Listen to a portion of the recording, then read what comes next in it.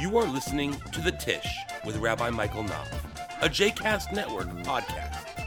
For more information about Rabbi Michael Knopf, please visit mikeknopf.com. For more information about other JCast Network podcasts and blogs, please visit jcastnetwork.org. Good morning, everybody. It's good to see you. I'm glad you're here. So the title of this class is Almighty No Way, Learning to Love the God You Actually Believe in.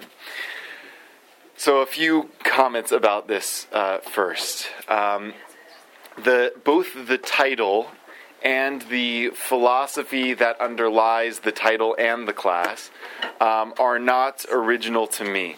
They're in some ways stolen, but I'll say borrowed because I think he would give me permission from my teacher, Rabbi Brad Artson, who has become one of the leading voices in the Jewish world, advocating an approach to Jewish philosophy that's influenced by process thought.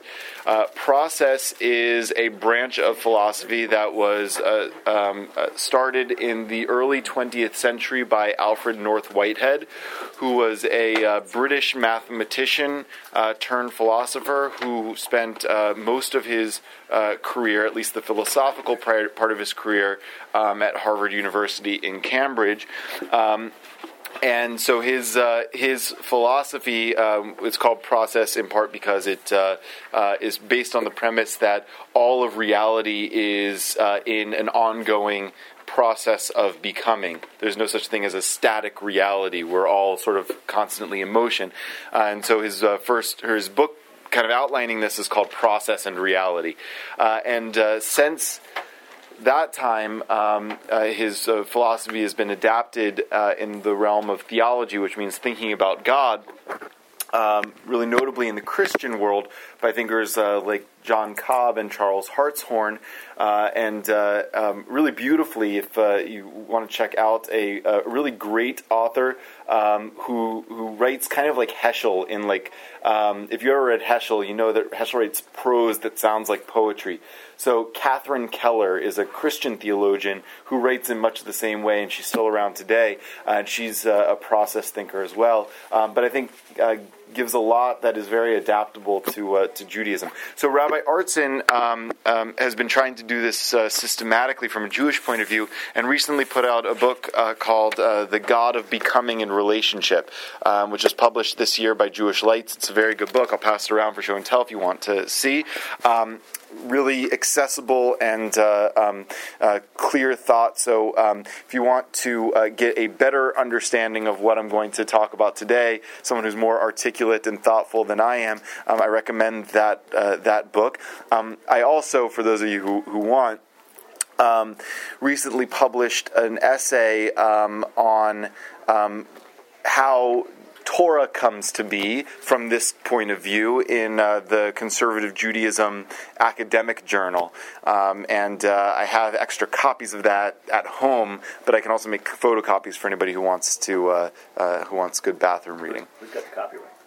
Who's got the copyright? I guess the Rabbinical Assembly has the copyright. Okay, so I'll ask the Rabbinical Assembly if I can make photocopies. You can get it online, I think, too, so I think it's probably not such a big deal. Yeah, I don't own the copyright to it, I guess. But in any event, okay. So I want to start this with a little bit of a personal story. Oh, I got it. So when I was growing up, I went to an Orthodox day school, and for the most part, during the time when I went from I went to kindergarten to a conservative day school. My parents switched me to the Orthodox day school for various reasons, none of which really having to do with religion. I just thought it was a better place, better education, whatever.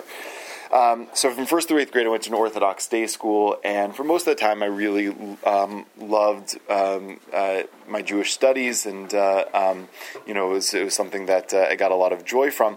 But around the time that I became a tween, my middle school years, I started, as a lot of kids do at that age, especially, a lot of kids do at that age, I started, having more cynicism about Judaism. asking a lot more questions and wanting a lot more rational engagement.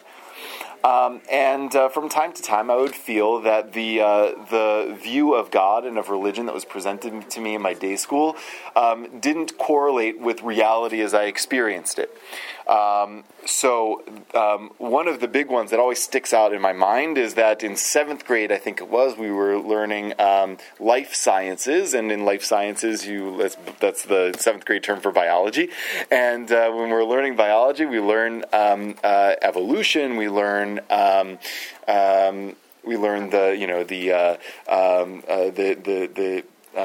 length of the history of life on Earth, and learn about dinosaurs and all that sort of stuff. And then I would go to my Judaic Studies class, where my teacher, who I'm still very close with and have a lot of admiration and love for, would teach that God put dinosaur fossils in the earth to test our faith that the world is actually less than 6,000 years old. Right? Carbon dating says they're 65 million years old. Right? That's God testing our faith to see that we're. And that didn't really jive so well with me with my 7th grade mind. And other things like the big question, which is really, I think, the question: why do bad things happen to good people? Is a hard one with a traditional view of an all-powerful God.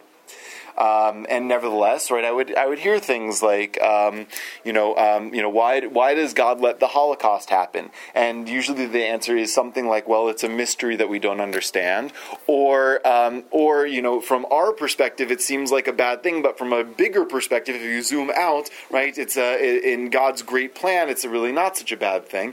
And I had trouble with that, as I imagine some of you do. Some people don't have as much trouble with that, and whatever works for you theologically is okay. But if you do have trouble with that, like me, like I did and do, then thinking, when you're in 7th, 8th grade, you think that whatever you're being taught Jewishly is what Judaism is, what Judaism says. So I started to have a problem, not just with what my teachers were saying, but with Judaism. It took me a while to recover from that. Eventually, in high school, I was very involved in USY, and I started engaging in a Judaism that seemed much more open to question and debate and probing and rational analysis. And it was much more appealing to me, and that started me on a path toward the rabbinate. And I entered to rabbinical school still struggling with this. On the one side, in some ways, being drawn to Judaism more in my teen years through a rational engagement with Judaism, an open engagement with Jewish texts, which I really discovered in USY and in college, but also still having in my head, the point of view of my teachers growing up. When you're a child, these things really stick with you. That you can learn and question whatever you want, but that's not what Judaism says. This is what Judaism says. So I entered rabbinical school with these two kind of sides of me, this very questioning disposition, but also struggling with what I imagine Judaism being like the legitimate Jewish approach to any given thing. And I entered rabbinical school with that, and I started studying with among other people, Brad Artson, who is a great teacher, not only in articulating what his point of view is, but in really pushing a person to see what the other possibilities are within their own point of view, and to challenge the assumptions inherent in anybody's point of view. Over time, I came around to really embracing Rabbi Artson's theology, in part because it enabled for a a fairly, I think, traditional approach to Judaism that still allowed for a full and honest, rational approach to life, that didn't force you to discount all that you experience in the world and all that, say, science, both the natural and the social sciences, tell you about the world. That, to me, was a big challenge, and one that process theology helped me resolve. And the other is that enabled me to see the Torah and Rabbinic Judaism with much more open eyes. And that's what I really want to think about today for a moment, is that we have, I think, been taught to read the Torah through a particular lens that may or may not be inherent to what the Torah and what Rabbinic Judaism is actually saying. Right? So we often approach reading the Torah with a certain set of assumptions. The assumptions are about what and who God is, and usually that's because that's what we've been taught or given, whether by our Jewish teachers or by the kind of dominant culture, which is very much influenced by Greek philosophy, and how Greek philosophy influenced Christianity especially, but also Judaism. Right? And that is the God of the omnis. Right? God is omnipotent, which means all-powerful, right? God is omniscient, which means what? All-knowing, and omnipresent, which means everywhere, right? And we're also taught to believe, in addition to those things, that God is all-good, omnibenevolent, right? And that that God has other characteristics. God is perfect and unchanging. God is non-corporeal, right? God is not physical. God is all spirit. We're taught to believe that God has no human characteristics, right? God is wholly, totally other than reality as we know it.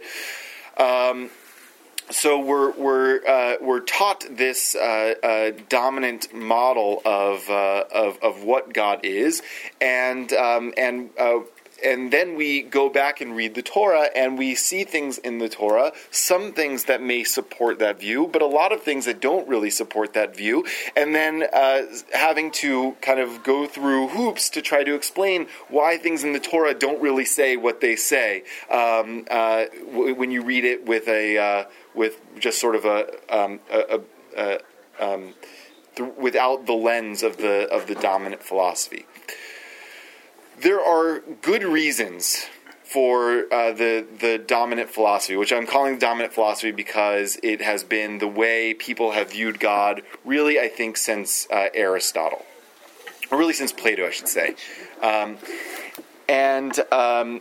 So that means that the authors of the Bible, I don't think, viewed God this way. The authors of the rabbinic literature, for the most part, didn't view God this way, although rabbinic literature kind of bleeds into the time post-Greek philosophy. But the best scientific knowledge of the time of the Greek philosophers led the Greeks to conclude a few things. Right? The first is that that the world is material and there's imperfections to materiality. There is materiality is prone to breaking down and dying and things like that. And one of the ways of dealing with that problem is saying that that this reality, this world, is just a reflection of a more perfect reality. Right? Ideas, the world of ideas, the world of thought, the world of spirit, the world of reason for the Greek philosophers, that's perfect reality. That can't break down. That can't disintegrate. Right? That can't degenerate, right? And the material reality can, right? And so the Greek philosophers devised a system in which there is a perfect non-corporeal reality and an imperfect material reality, and in some way, although they don't really do a good job of explaining how, in some way the perfect non-material reality is responsible for generating the imperfect material reality, and so God is in the side of the perfect non-material reality, and is therefore has all of those omnis, right? Has to be perfect, has to be complete. The problem with that is, first of all, there's not really a good explanation in Greek philosophy of how the non-material becomes material. Right? We don't really know how you go from a completely intangible God to a completely tangible reality. We don't really know that. So different philosophers had different points of view over time.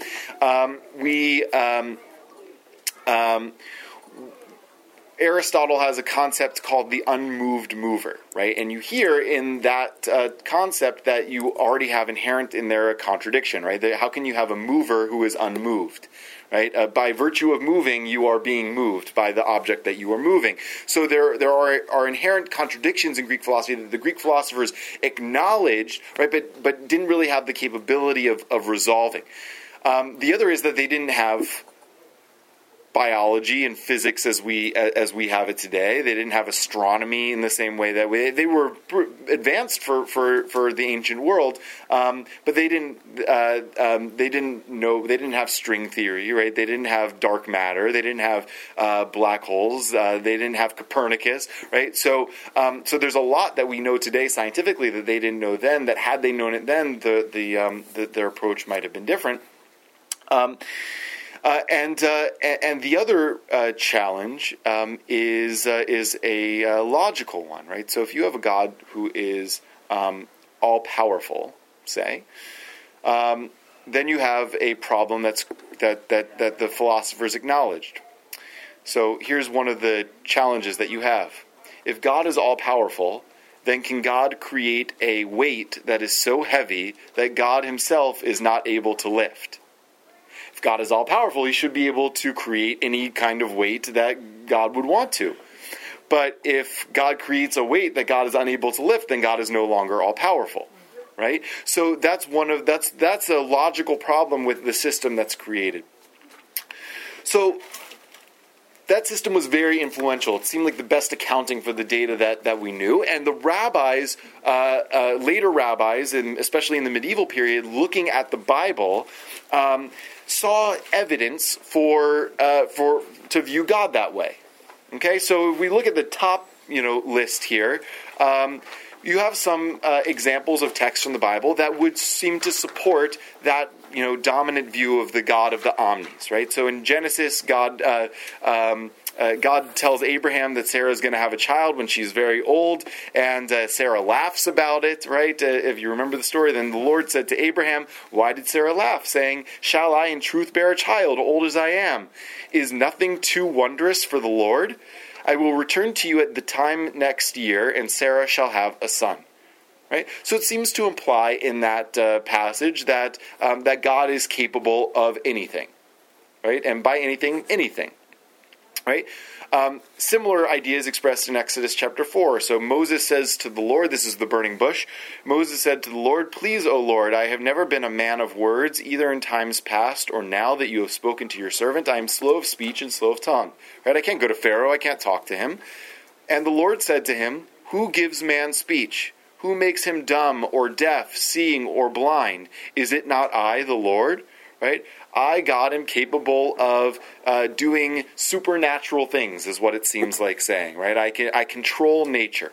Right? So if I am predisposed to see the world and to view God through the lens of omnipotence, right, I would look at that passage and say, here's proof that God is omnipotent.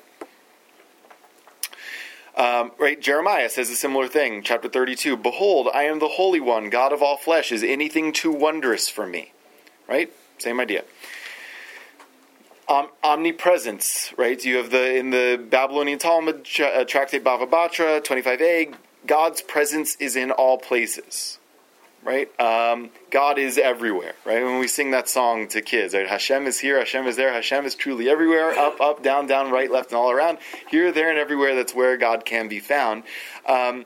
Okay, so the rabbis make a statement like that, right? And it seems to be supported by the Greek philosophical view, although the problem with that in the Greek philosophical view is that if God is not material, then God isn't really anywhere. God can't really be in physical reality if God is totally separate, totally other than physical reality. That's another problem. How does something that's totally separate from physical reality influence or affect physical reality? Which is one of the reasons that Aristotle has this unmoved mover theory, which is sort of like, if you studied American history, you know that a lot of the founding fathers were deists, which means that, a watchmaker god, right? God set the pieces of the watch in motion and then just kind of stepped back. That's kind of like Aristotle's view, and that's kind of like Maimonides' view of God, where God, started the work of creation and put all the pieces in place, all the machineries in place, but then stepped back. Although that you have a problem if you had that view of God in reading the Bible, because then how do you explain things like the 10 plagues, which seem very clearly to be God directly engaging and influencing the world, right? Maimonides says, well, those were built into nature from the beginning, right? The Red Sea was built into nature from the beginning, right? That was part of the watch machinery. But you will also have problems in that view of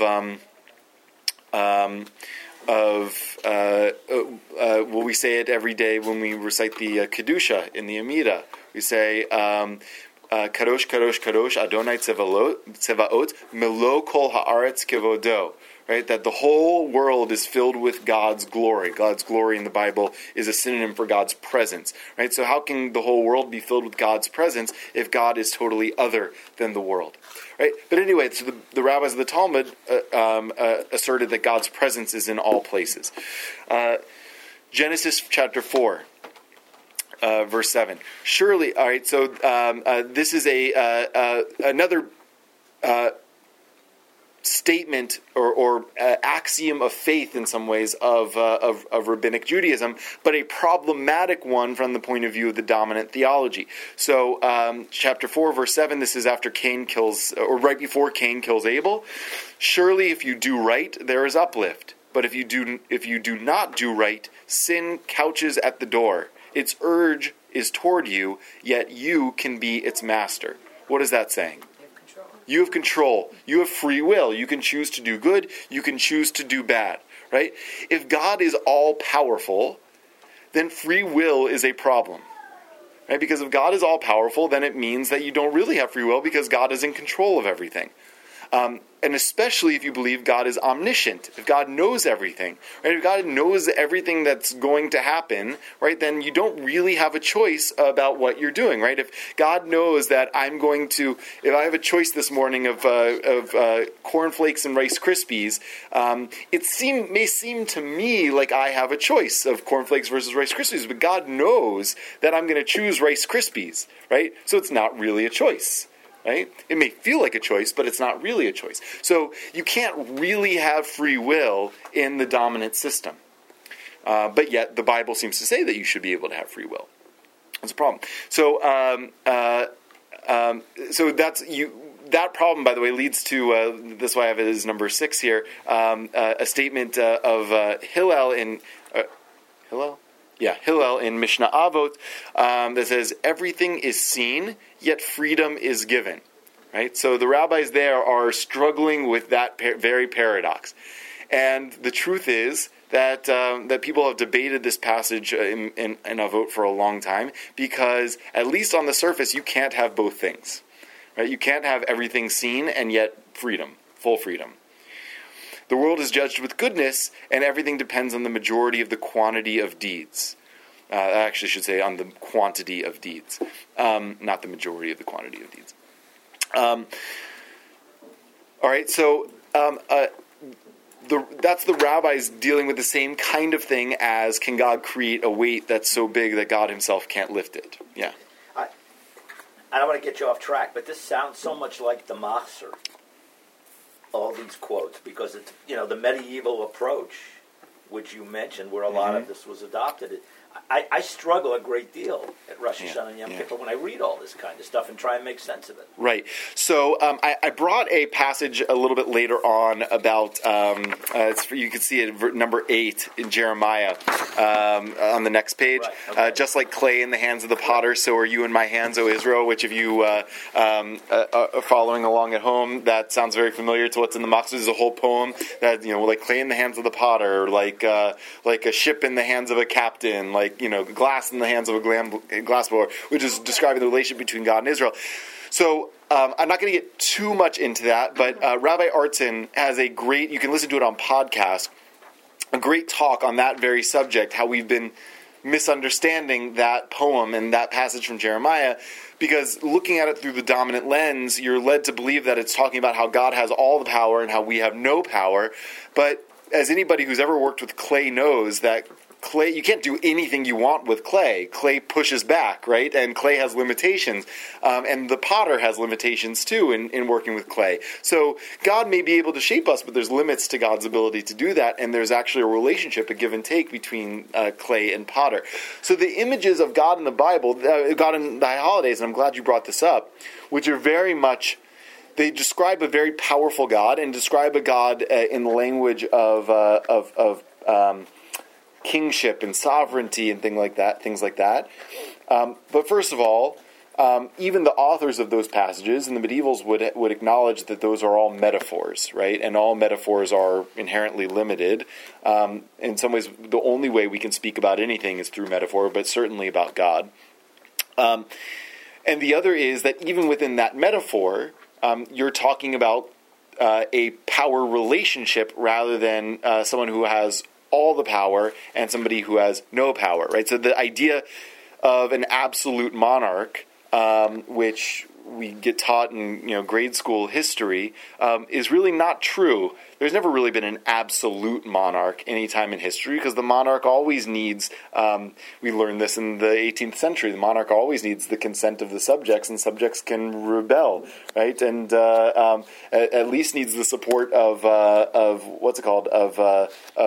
the aristocracy or the army, right? The army doesn't agree with the absolute monarch. Well, there's if you watch Game of Thrones, you know this to be true, right? So that even within that metaphor of the High Holidays, it doesn't have to be seen as describing an all-powerful God. Okay, and then the final one, which is, this is an interesting one, number 7 here. Isaiah says about God, I form light and create darkness. I make peace and create evil. I, the Lord, do all these things. Right? God creates everything, is responsible for everything. If you recognize, that sounds very familiar to something that's in our morning prayers, where we say, Yotzer or uvore choshech oseh shalom uvore et hakol, that God forms light and creates darkness, makes peace and creates everything. The liturgy changes the Hebrew ra, evil, that's in Isaiah, to hakol, meaning everything. Probably because they didn't want to bring up evil in the morning davening, and maybe it means a similar thing, but basically it is God's responsible for everything. Now, there is a problem in that, right? For God to be responsible for everything, including evil, has to mean in some way that God isn't all good, right? So that's a challenge. You can't. So the problem with the omnis is you can't really have all of them simultaneously, right? If God is omnipotent, then it's hard for you to have freedom. It's also hard to consider God to be all good, unless you want to say something like, well, our understanding of good is different than God's understanding of good, which you can do. The problem with that is that if you do that, then morality starts to have no meaning, right? If you can't define as bad the murder of 1.5 million children in the Holocaust, then bad doesn't really mean anything anymore, right? So that's a problem in the dominant view. So before I go on to the alternative possibility, anybody have any thoughts or comments or questions? Yeah, right. Well, I guess I'm on the Maimonides side. I'm not sure yet. Okay. I may never be sure. Okay. I believe that God put man and woman on this earth to make choices. Mm-hmm. And if we live as much of a holy life as we can, because we're not perfect, that we would be able to avoid evil and have peace within our universe. Mm-hmm. So I have a difficult time with these metaphors or these 1 through 7.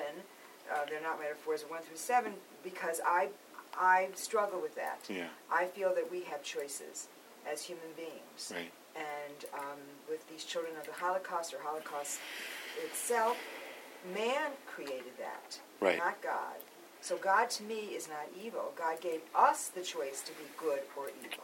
Right.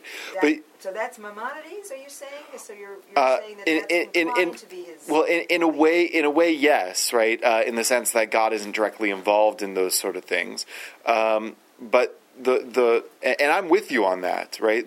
What I feel like I have to give up in order to have that view is a view of either God being all powerful or God being all knowing, maybe both. Right, because in order for those free choices to really be free, right, then I have to. It could be that God voluntarily gave up God's power, right, in order to do that. That's the Kabbalistic view of there's Ein Sof, which is an infinite, perfect, complete God, but God had to do what they call Tzimtzum, to contract God's self, to limit God's self in order to create materiality, and part of that limitation gives up power and also maybe gives up knowledge. So within that system, I can live with that, right? You have to be willing to live with a God that's either not omnipotent or omniscient in that view, I think, because in order for there to be really free choice, then God can't be in control, right? But then it's your consciousness that I believe God has given us Yeah. to make that decision. You know, Yes. to choose from liking your neighbor as yourself, or giving tzedakah, it's your choice. Right. Or accepting the fact that a plane fell out of the sky and they can't find it. Right. I mean, those things are man's doing. Right. And does God direct man to do that? I don't believe so. I believe that God's there, and I believe in Beshert, Yeah. that things happen for a reason, but I don't believe that God gave us this earth, I believe. I'm talking in circles because I struggle with this. Yeah. To do what we feel as humankind, to be what we can be, to give to this earth, we can give to this earth. Mm-hmm. Whether it be good or evil, forget about, but it happens. I mean, that's my struggle. Yeah. Okay. What's the use of prayer and being good? I mean, I'm thinking of Europe before World War II. I mean, the Jewish communities, and these were holy people. They were kosher. They went to synagogue. They gave tzedakah. I mean, the things that they did, because the places were smaller. We don't know any poor people, Right. but the poor people were right down the road. How they took care of each other. Right. I mean, like my father said, these were all saints, and Right. they were all killed. Why were they killed? Right. Right. So there are a couple of things I want to say to both of you. And so the first is I think you're exactly right in both regard. And Maimonides himself, I think, has still probably the most useful way of looking at the problem of evil and the suffering of the righteous. And he says that there are really 4 things that are responsible for evil in this world. The first is and sometimes we need to be honest with ourselves about this. So one is it's possible that you brought it on yourself, right? So that is a possibility, right? It's possible from a spiritual point of view, Maimonides said. I'm not sure if I totally agree with this, but it's possible from a spiritual point of view, like your mezuzah's hung wrong and you could be punished for it. That's what Maimonides said. But more from a rational point of view, right? If you didn't take care of your body, it may be your fault that you got sick. Right? At least in part, it may be your fault that you got sick. I'm not saying that everybody who gets sick is at fault for it, but that might be one of the reasons. Right? Another reason is what built-in suffering, what we consider to be suffering and evil, is built into materiality. Right? So the way the world is designed to operate, there are going to be hurricanes and earthquakes and things like that, right? And those are necessary for the functioning of the world. It's bad from a human perspective, especially when you live on the coast, right? But it's not technically evil. It just causes suffering for people who don't deserve it. Yeah. Is that scientific though? Because the Earth moves the way it does because of the stars and the moon and the sun. Right.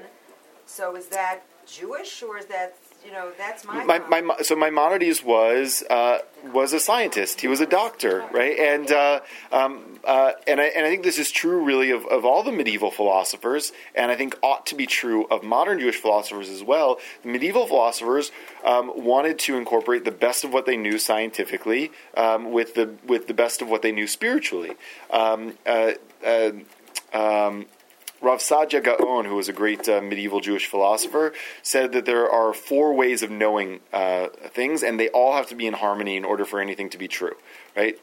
So he said experience, reason, revelation, and tradition. Right? And all 4 of those things need to be saying the same thing, or you're understanding one of them wrong, or more than one of them wrong. But anyway, back to Maimonides, what he's saying, so built into materiality, you have, and built into our own personal body materiality, right? It's he didn't know it this way, but it's the nature of cellular biology to generate cancer. It's just part of the reproduction of cells generates mutations, and that's what happens, especially when an organism lives for a long time. So it's built into the system, unfortunately, but there's no other way around it, right? If you want material existence, you have to deal with the breakdown of material existence. And then the final thing is human freedom, right? So people utilizing their freedom to do things to you that you wish they wouldn't do to you. Right, and so in that sense, right, the Holocaust happens because of the exercise of human freedom. The Holocaust gets stopped also because of the exercise of human freedom. So there's a balance to it, or there can be a balance to it. But anyway, Maimonides would say, I think, that that there's no direct involvement of God in those things. But Maimonides does have a problem in saying that, because he also thinks that God's responsible for everything. So that's part of the problem. So as we as humans forgiving God? Well, all right. So this area of philosophy is called theodicy, which literally means justifying God. Right. So part of the job of theodicy is to get God off the hook for bad things happening, and part of the reason we do that is because we don't want to pray to a God who is responsible for evil. And I think that's fair. And we also see God as the source of our morality, right? So we don't want to use as the source of our morality somebody who's responsible for evil. So I think that there are good reasons for that. So yes, in part it is to get God off the hook. And in part it's also to not blame the victims, right? So if you look at the Holocaust through the dominant lens, it's hard to come up with an argument that doesn't blame the victims in some way, right? So some people will say, well, it was because of Reform Judaism that the Holocaust happened, right? There are people today who will still say that, unfortunately, right? Or because of the Enlightenment, or something of that nature, or even if you say, it's part of this grand scheme that God has, then it still blames the victims in some way, right? They weren't yet fitting part of God's grand scheme. Or even if you say, oh, well, good came out of it because the state of Israel, right? That in some way also blames the victims too, right? You could say, but that's a misnomer. I mean, yeah. it didn't. Oh, I agree. I'm so mad whenever anybody ever says that. Yeah. Because the Halutzim were in Israel in 1890 some. That's when it started. Right. And so, eventually that would have been in Israel without a Holocaust. Right. So I agree. I'm with you 100%. I'm just saying, if you wanted to say that, you would still be blaming. Right. People do say it. By the way, that's if you experience what goes on in Israel for the next 8-9 days, it's exactly that. I hate to say it, but right. It's exactly connecting that. Yom HaShoah to Yom HaAtzmaut. Right. It's exactly. It is. I mean, listen. There is people wouldn't say it. I mean, there's a piece of truth in it, which is the acceleration, the urgency of creating a state in 1948 was at least in part related to the tragedy of the Holocaust. So there is a piece of truth to it. It's part of the Israeli mythology of we need to protect ourselves against Iran because of the Holocaust, right? We need Israel to be strong because of the. So it's. There was Herzl. I hear you. Ben-Gurion, I hear you. All these right. great men that were striving toward it before the Holocaust. I hear you 100%. I hear you. Let's just leave it at that. Okay. Yeah. Does our belief in God have to be an either-or belief? Meaning what? Well, you've outlined all of these wonderful quotes that support one way of thinking, but we're going into this new emergent view, and so do we have to have one or another? Does our belief in God have to be based on one side or the other? Can we not have a belief in God that is not? You can have whatever you want. Free will. It's free will. No, so the way I would phrase it is like this. I think that there's the God of experience and the God of philosophy. So the God of philosophy requires consistency. The God of experience doesn't have to require consistency. So and that's helpful because philosophers also theologians, philosophers find it hard to pray because prayer is about the God of experience. What? I'm sorry, God of experience? Yeah. God of philosophy? Yeah. Okay. So those two things, my experience of being married to my wife is different than if I were to take a step back and sort of like analyze it from a rational point of view. So there's my wife of experience and my wife of theory, right? Fortunately, I live much more with my wife of experience than I do with my wife of theory, although in theory she'd be really good too. But I'm glad I get the experience. So I think the same is true with God, and they don't have to mesh up exactly. In some ways, it's counterproductive to have them mesh up exactly. Which is what I wanted to, one second, Lou, which is what I wanted to say to Bernice's question about prayer. I think prayer becomes problematic with the dominant view of God. Because an all-powerful, perfect, omniscient God, why do my prayers make any sense? Right? God knows what I need, so why do I need to say it? And if God wanted to give me those things, God would have already given me those things, right? God has it in God's power to do it.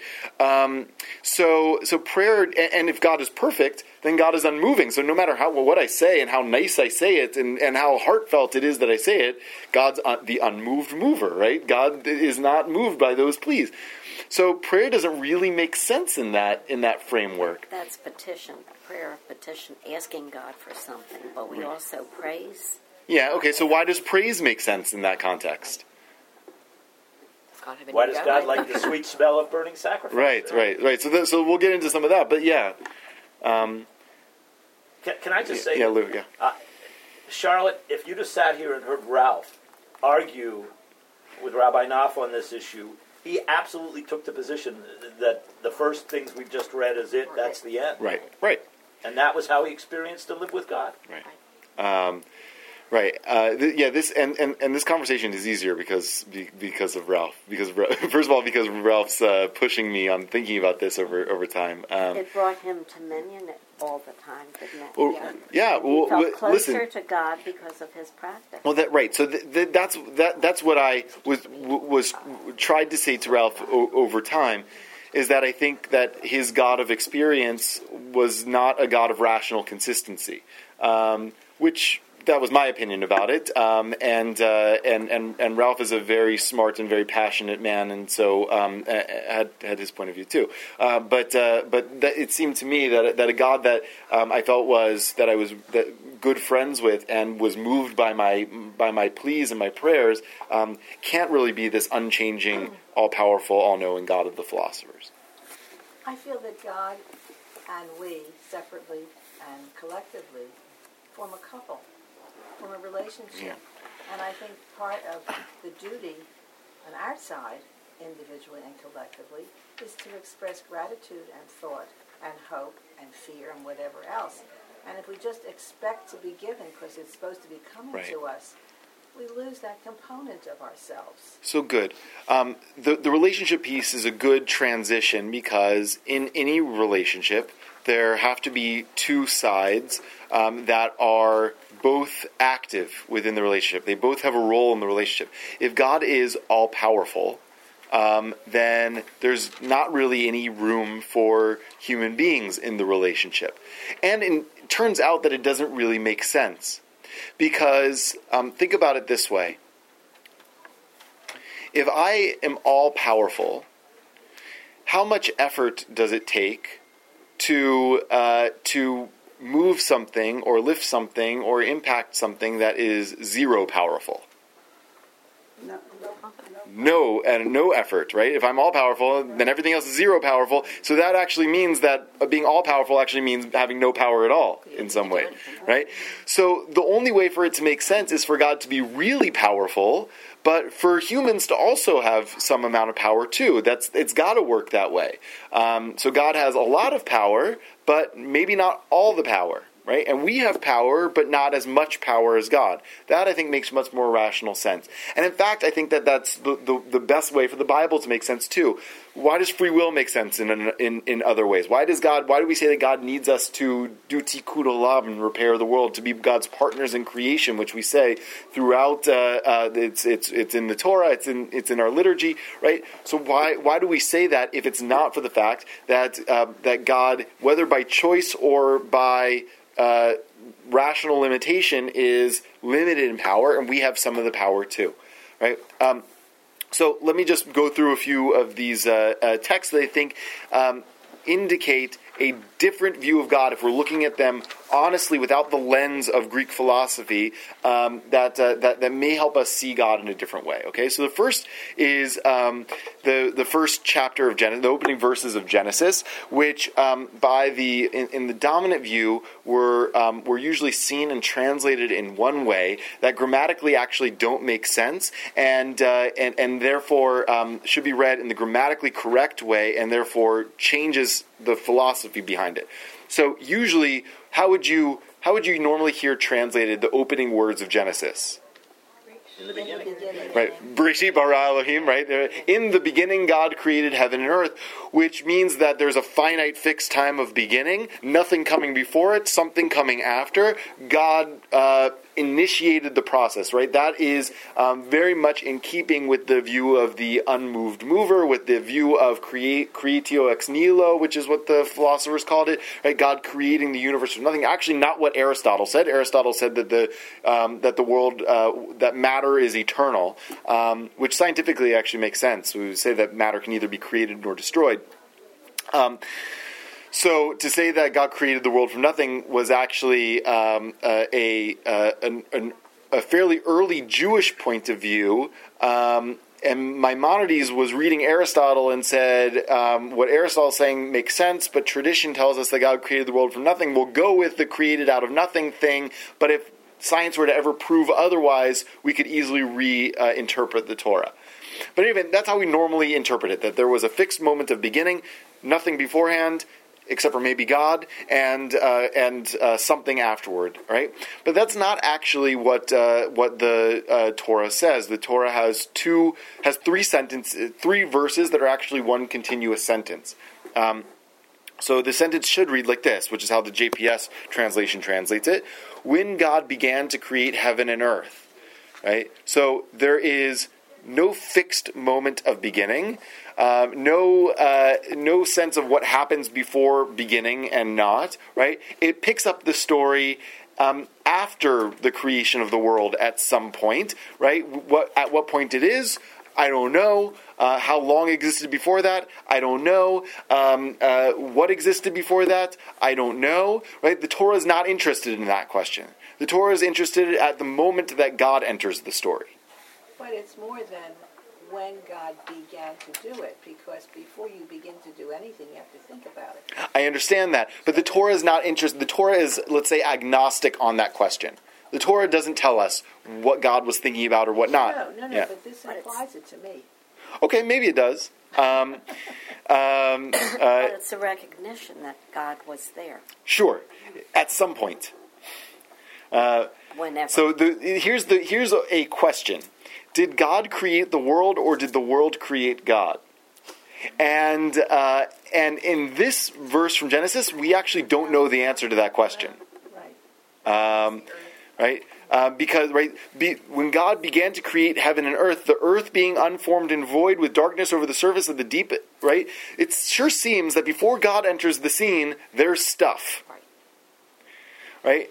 So one of the philosophical theories is that it's not that human beings invented God, but that God is You ever heard the phrase, the whole is greater than the sum of its parts?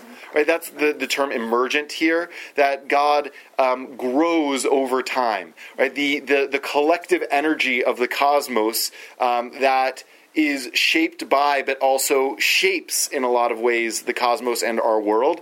That's what we call God.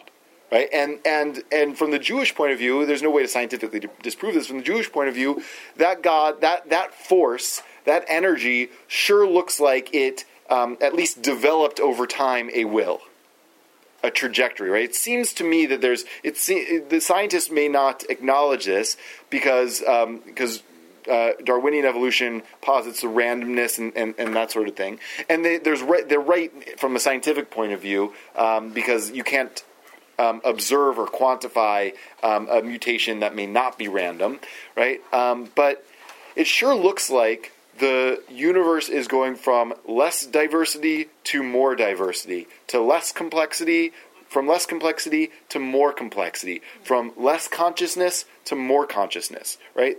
Or disorder to order. From disorder to order, from chaos to cosmos, and that is, I think, one of the things that's said here. Right, in the beginning there was chaos. There was stuff, but there was chaos. God is the force that organizes the chaos. Right, God speaks to the darkness light. Right, So there's darkness over the surface of the deep. The earth was unformed and void. It was chaos. Darkness over the surface of the deep. A wind from God hovering over the water. God said, "Let there be light," and there was light. All right, I'm not going to dwell too much time on that, but you could see just from that what your philosophy is will impact how you read that verse. And I think that the contextual way of reading it is not the way the dominant philosophy has had us read it. Okay. But it gets even deeper than that. So look at right before the Noah story. How many of you saw Noah, the movie? No one's seen it yet. Wow. I haven't seen it, but I want to. I have a toddler home, so I don't get to go out to the movies a lot. But we should maybe take a synagogue trip to go see it. So, right. The Eternal saw how great was man's wickedness on earth, and how every plan devised by his mind was nothing but evil all the time. And the Eternal regretted that God had made man on earth, and God's heart was saddened. Now, for God to regret sure seems like a challenge to God's omniscience and perfection. Right? If God knows everything, then God would have gotten it right. Right? If God was perfect, then why didn't God get it right? Yeah. Are there two people here, or two beings, and the Eternal regret? Well, so that's a good. That's more my translation, but the authors of the Bible probably, it's the awkwardness of the English. It may be possible that the authors of the Bible actually were writing about two different gods, one named Adonai and one named Elohim, but probably not. They're probably talking about one God. Personalities, God's image. Maybe, or just different names for the same phenomenon. Or different people writing them. Or different people writing it. Sorry that I did this. As God is saying, I am sorry. Yes, that I right. did this. Exactly. Yes, right. Very confusing. Yeah, sorry about that. That's a problem with the translation more than anything. It doesn't help that I did the translation pretty quickly, and so I switched from eternal to God to his. I meant to take out the his, but anyway. But you see what I'm saying, right? So now, if you look at the Bible through the dominant lens, you can interpret that, but you have to kind of go through hoops to interpret it, right? You have to explain how that makes sense with an all-knowing and perfect God. Right? Easier to say that God isn't all-knowing and all-perfect, and that helps to explain why God can regret doing something. All right, Genesis 18. Famous story. God wants to destroy Sodom and Gomorrah. Says, I need to check in with my buddy Abraham about this. Right? So the Lord had said, shall I hide from Abraham what I am about to do? Since Abraham is to become a great and populous nation, and all the nations of the earth are to bless themselves by him. For I have singled him out, that he may instruct his children and his posterity to keep the way of the Lord by doing what is just and right, in order that the Lord may bring about for Abraham what he has promised him. Now, I think a side question, but it may be a related question, is why does God feel the need to check in with Abraham about this? What is, like, I get what God is saying about Abraham, that he's an important person, but so what, right? He's a partner. Okay, fine. So if he's a partner, then that means that God isn't all-powerful, right? Or it has to mean that God's not all-powerful. Or God is at least relinquishing some of his power to enable Abraham's space to be a partner, and the choice to choose whether or not he's going to be a partner. We'll get to that. He's testing Abraham. So the test thing is a really good question. We'll get to the test thing in a second.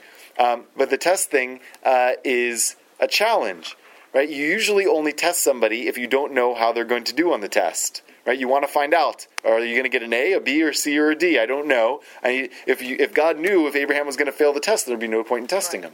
Right? So the Lord said, the outrage of Sodom and Gomorrah is so great and their sin is so grave, I will go down to see whether they have acted altogether according to the outcry that has reached me. If not, I will take note. That's interesting. I will go down to see whether or not they have. Right? I think that there's something wrong there. Right? I don't really know. And then Abraham, so the men went from there. Sodom and Abraham remained standing before the Lord. Abraham came forward and said, will you sweep away the innocent along with the guilty? What if there should be 50 innocent within the city? Will you then wipe out that place and not forgive it for the sake of the innocent 50 who are in it? Far be it from you to do such a thing, to bring death upon the innocent as well as the guilty, so that the innocent and guilty fare alike. Far be it from you. Shall not the judge of all the earth deal justly? And the Lord answered, if I find within the city of Sodom 50 innocent ones, I will forgive the whole place for their sake. Now, if you know the rest of the story, there, you know the rest of the story, it turns out that there are not enough innocent people to save the city. But it seems like from a basic reading of this text that God doesn't know yet whether or not there are enough people to save the city. Right? Okay. All right, here's the test thing again. We won't dwell on this anymore, but this is the Akedah, right? The binding of Isaac. Sometime afterward, God put Abraham to the test. He said to him, Abraham, and he answered, here I am. And he said, take your son, your favored one, Isaac, whom you love, and go to the land of Moriah, and offer him there as a burnt offering on one of the heights that I will point out to you. Right? So that brings up all sorts of questions about God's goodness, of course, but it becomes less problematic, I guess, if God really maybe more problematic, I don't know, but if God really doesn't know how the test is going to turn out. And to say that it's a test when it's not really a test is a weird choice of words by the authors of the Bible. So that's, I think, an inherent challenge there. I think that passage is easier in two ways. One, if you don't read it through a certain philosophical lens, but the other is if you see it as a composite text of different authors. So the test thing actually may be an addition to the text that wasn't there. Anyway, all right. So I just want to fly through. Okay, Exodus. This one's a great one. When we talk about it, the Seder, the New American Haggadah points this out. The one that was just edited by Charlotte's former student, Jonathan Safran Foer. So the Exodus 6, also the burning bush. The Lord said to Moses, you shall soon see what I will do to Pharaoh. He shall let them go because of a greater might. Indeed, because of a greater might, he shall drive them from his land. Right? To say that God is all-powerful, it would be a weird choice of words to say a greater might than Pharaoh, right? So I think the intention of the text is to say that God is more powerful than Pharaoh, but not necessarily all-powerful, and there's a difference there, right? If God were all-powerful, first of all, why the plagues, right? Why couldn't God have just snapped God's fingers? A faulty metaphor, because if God is perfect, God doesn't have fingers to snap, right? And swoop the people out. Yeah, I mean, this always has bothered me because you don't have the quote of the 400 years and then I'll bring them out in his conversation with Abraham, right? Which seems to reflect that we're all powerful. You know, why are you going to do this is a different question, right. But he does it and then he brings them out. He does keep his word using his power, whatever it may be. Right. Which is problematic if you try to evaluate how much the commentators, the classical commentators, go through hoops to try to figure out exactly how it was 400 years, and most of them come to the conclusion that it wasn't really that God took them out before time was ready, because God was so moved with compassion for them, so eager to distribute justice, that God was willing to break God's own promise. Of course, if you go that route, then it challenges God's perfection and omniscience, right? All right, here's a more challenging one. A long time after that, the king of Egypt died. Earlier in Exodus, the Israelites were groaning under the bondage and cried out, and their cry for help from the bondage rose up to God. God heard their moaning, and God remembered his covenant with Abraham and Isaac and Jacob. God looked upon the Israelites, and God took notice of them. The Hebrew is Vayeda Elohim. Right? God knew. Right? It sure seems from that passage that until the Israelites were crying out to God, God didn't know what was going on in Egypt, and God wasn't prepared to do anything about it. Right? So if you read the Bible just from a basic reading, the idea of God's omnipotence and omniscience is a really challenging one in there. We could go on, right? The Lord said further to Moses, I see that this is a stiff-necked people. Now let me be, that my anger may blaze forth against them, and that I may destroy them and make of you a great nation, right? Like, it's a similar thing to the story of the flood. How did God not know that before God decided to take them out of Egypt, right? Unless they have real freedom, unless God doesn't know the future before it happens. Right? And then Moses argues back with God to save the people, right? How can God be unmoved if God is swayed by Moses' petition, right? So that's the prayer issue. All right, I want to, because we're almost out of time, just want to go on, right? Like clay, like Jeremiah, like clay in the hands of the potter, so are you in my hands, O Israel, right? So we often take that to mean that God is all-powerful and we're just, this mush of clay, but in truth, as I mentioned in response to Lou's question before, that's not really what that passage is saying, right? Clay has agency, and a potter has limited agency. Psalms 14:5, God is present in the circle of the righteous. That seems to contradict the idea that God is everywhere at all times. God is present, in the words of Menachem Mendel of Kotsk, where you let God in. Exodus 25, chapter 8, let them make me a sanctuary so that I may dwell among them. Right? Okay, so you can interpret that creatively if you view God as being everywhere. It's a symbol of God's presence. Right? If you want to read the Bible more basically, I think it's perfectly reasonable to read that as the authors of the Bible thought that God literally would be present in that place. Maybe God would be in other places too, but God would be literally dwelling in that sanctuary. So a great passage that I love in this idea of the relationship between God's power and our free will, which seem to be mutually exclusive, we have this statement by the rabbis. And by the way, the rabbis are a good example of people who have this great division between the God of experience and the God of philosophy. The rabbis didn't do systematic philosophy. They were not really concerned with whether or not their God made rational sense. They were more concerned with whether their God lined up with their experience of God. But here's what they said. Everything is in the hands of heaven except for fear of heaven. Right? As it says, and now, O Israel, what doth the Lord thy God require of thee but to fear God? Right? So, if everything is in the hand of heaven except for the fear of heaven, in a lot of ways, Reisel, that's what you were saying before, right? God is in control of everything except for whether or not we are willing to follow the commandments. The challenge that the Talmud then comes back with, well, is fear of heaven such a small thing? No, it's everything, right? A lot of human suffering has to do with our freedom, with people deciding to elect Nazis, right? And then for Nazis deciding that they're going to use that power to exterminate 12 million people, right? So when say everything is in the hand of heaven except for the fear of heaven, well, that's saying that there's a lot not in the hand of heaven, right?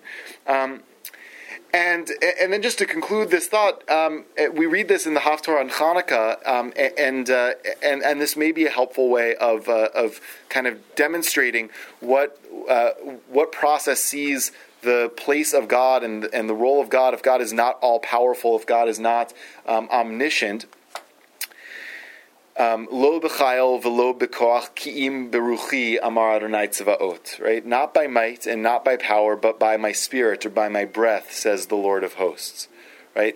Which can mean a few things, but I think one of the ways of interpreting that is that God doesn't have coercive power. God doesn't impose God's will on us, on human beings.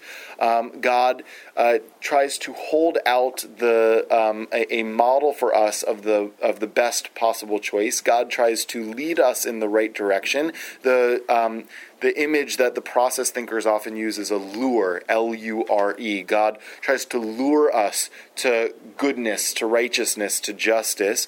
But the choice is really ours, whether to follow that lure or to not. And every choice we make puts us in a new place in the process of our becoming. And in each place we're limited in some way by the choices we make, but yet there's always held out in front of us the lure of the divine to move in the direction of God and of godliness. We can choose to follow it or we cannot, and with each successive step we have a range of possibilities, one of which, or maybe more than one of which, is God's lure, which we can follow. But God doesn't force us to follow that lure.